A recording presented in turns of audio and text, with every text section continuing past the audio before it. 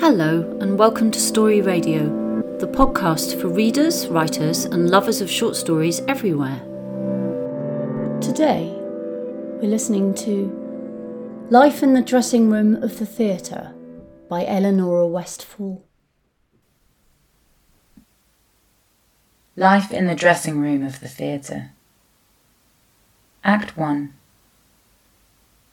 Every night now, for a month, Letty Hart took the train from the lilting Sussex Downs to the wide-open mouth of London, to Havelock's Music Hall, a sparkling theatre of excess and extravagance, where she sat, smudged by shadow, curtains, cigar smoke, and the interval chatter and guffaws of the swells in their top hats, who stood in the stalls drinking sham in glasses that sparkled and caught the light from the dimmed chandeliers.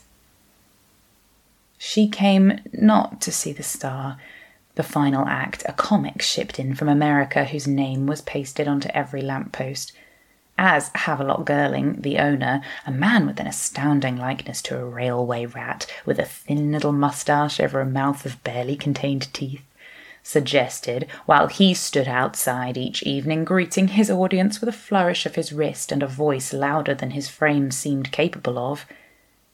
She came, instead, to see Annie Kane, a magician who dressed in trousers and top hat and produced the wishes and thoughts of her audience seemingly right out of the air. Act 2. A hush would fall like a curtain mid-act before Annie walked out on stage. A quiet quite unlike any other, where the air, unchanged from just moments before, would seem heavier, thicker and more taut, as though if Letty were to breathe out too quickly, the air would snap and shatter and the spell would be broken. Annie, all grease paint and swagger, hair slicked back with quince seed oil and cut short like a boy, would bow and grin and take charge all at once. But her prettiness defied her. There was a deliberate femininity to her gait, and a glitter behind her eyes that was undoubtedly the gleam of a woman with a secret. Letty would watch, transfixed, as once again Annie guessed correctly the deepest yearnings of woman after woman, chose the Queen of Hearts from a pack of cards where both Queen and her heart had already been chosen by a woman in the stalls, who checked her own identical card and held it to her flushed chest with averted eyes and the smile of a secret lover. Act 3.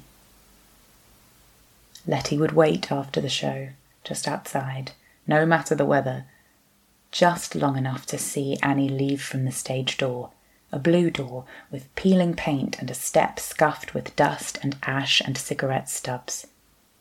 Then the door would be flung open, banging back on its hinges, and Annie would come with the others, unidentifiable now, dancers, perhaps, or singers, surrounding Annie, with her coat buttoned up about a dress the colour of the cobbled street, hat pulled down over cut-short hair, and blue eyes still smudged dark with Vaseline and kohl, no matter how hard she rubbed, lips and cheeks still stained rouge. And she laughed self-consciously as Havelock joked with a shout, "Performer or prostitute?" to the hurry of women who smuggled together under the gaslights of London town, quickening their steps between the shadows, heads bowed, arms interlinked, and pressed together against the cold. That was Life in the Dressing Room of the Theatre, written and read by Eleanora Westfall. Please keep sending us your short stories. We love to read them and we love to produce them. And I hope you're having a wonderful festive season wherever you are. Goodbye.